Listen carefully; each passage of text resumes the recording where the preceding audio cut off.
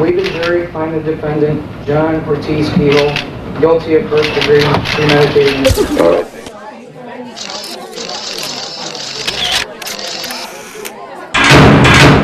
Hello. This is a prepaid debit call from John Kehoe, an inmate at the Michigan Department of Corrections, Muskegon Correctional Facility.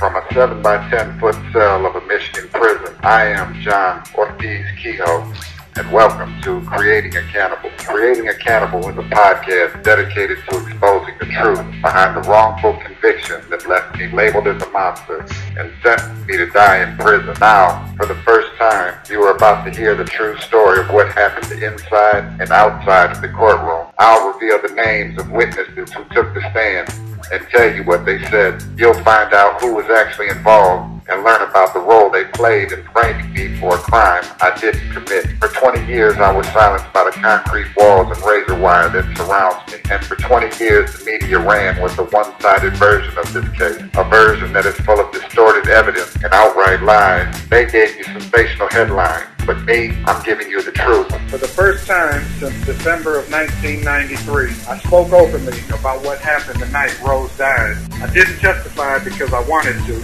I testified because innocent people were being dragged into this mess by an overzealous prosecutor who didn't care about whose lives he ruined as long as he got a conviction and gained some personal publicity. So I took the witness stand and I confessed to every part of the crime I committed. But my time on the stand was far from over, because after I finished giving my testimony, Assistant Prosecutor Kelsey was allowed to proceed with his cross-examination, and the prosecutor's job was to trick the jury into believing that nothing I said was true. This is Creating a Cannibal, Episode 11, Cross and Rebuttal.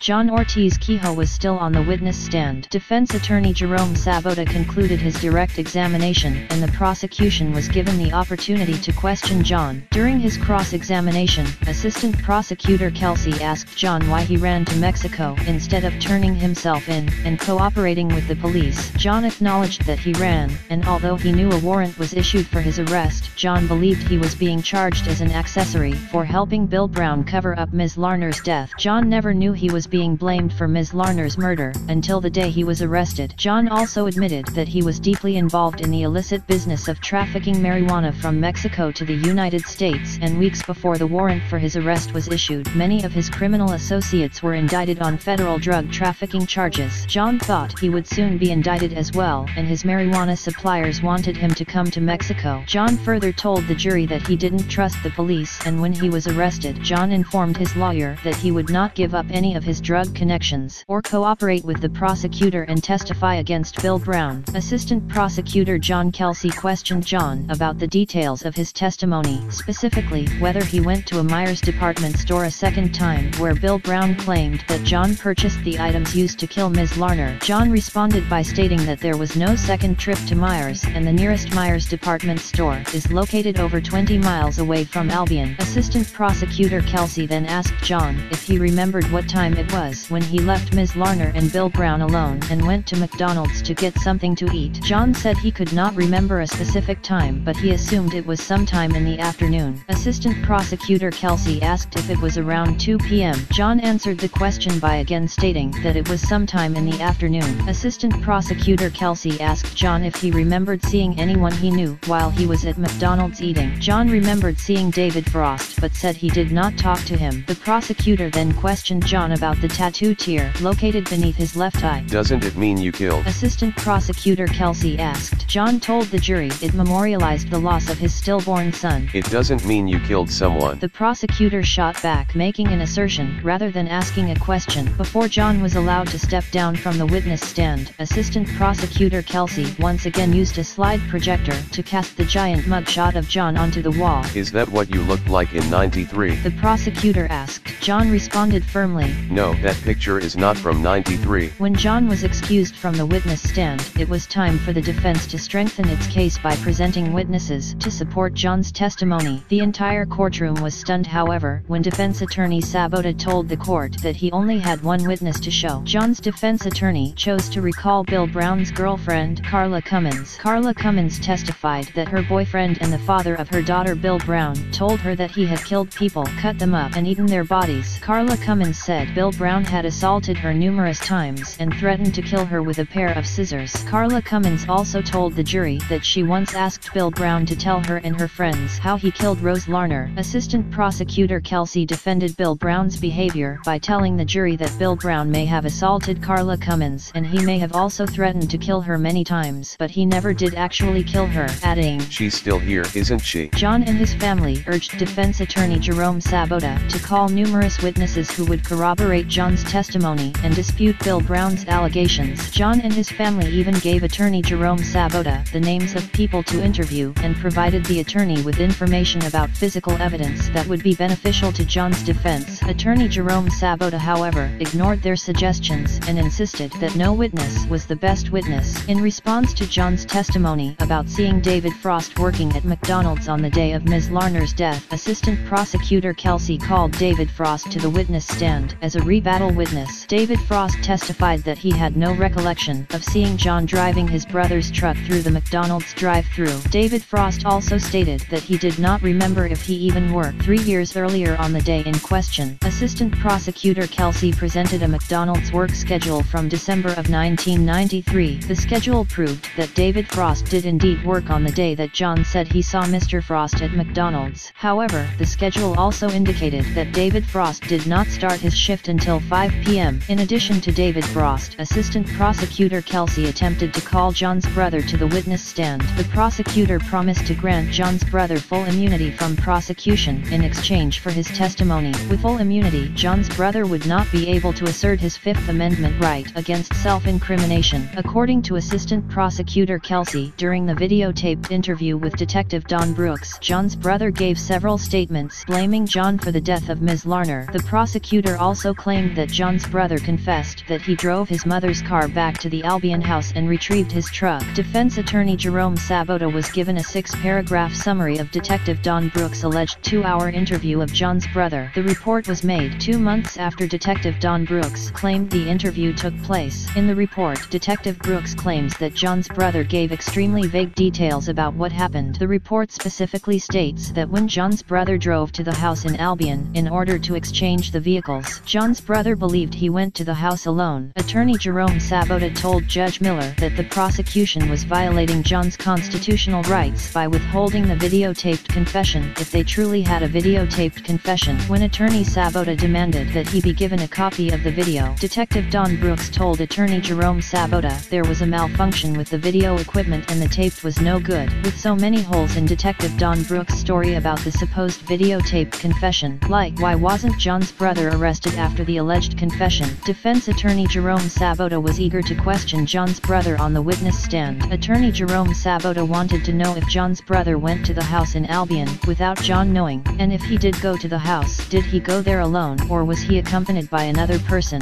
Shockingly, it has only been recently revealed that John's brother did in fact go to the house in Albion after John and Bill Brown boarded a bus bound for Florida nearly 1 week after Ms. Larner's death, and the man who accompanied John's brother to the house was none other than Fred Tripp. One key question remains, however, did Detective Don Brooks choose not to reveal Fred Tripp's participation in the crime in order to protect his confidential informant, the same crime that sent John's brother to prison for 7 years? Defense attorney Jerome Sabota told Judge Miller that if John's brother was called to the witness stand, he would be questioning him about his close friendship with Fred Tripp and their marijuana trafficking business. Because Assistant Prosecutor Kelsey could not grant John's brother immunity from prosecution from any federal crimes he committed, John's brother was allowed to assert his Fifth Amendment right and did not testify. And with the issue settled by Judge Miller, no further witnesses would be called to the stand. The stage was now set for both sides to present their closing arguments to the jury.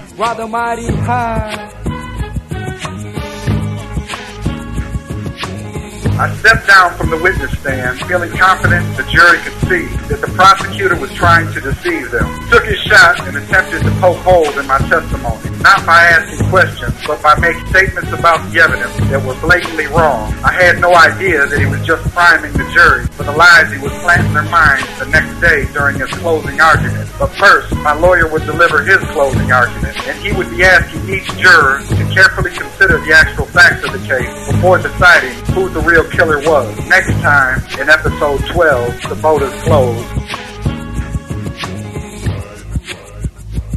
Thank you for listening to Creating a Cannibal, an Emerald production. Make sure you follow me on social media and check out my blog for a more in-depth look at how I was framed. Creating a Cannibal is a podcast produced under Emerald Productions. Gerardo G. Gonzalez Jr., Robert D. Tabb and Lucas Sampson are editorial advisors, Emerald Santos our executive producer and the one who mixed our show. Our theme music are Ride the Mighty High composed by John Ortiz-Kehoe himself and Nothing Doing composed by Ari De Niro.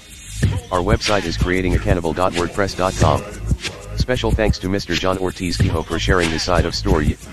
Also visit John's blog website where you can see documents from the case, johnortiz-kehoe.blogspot.com.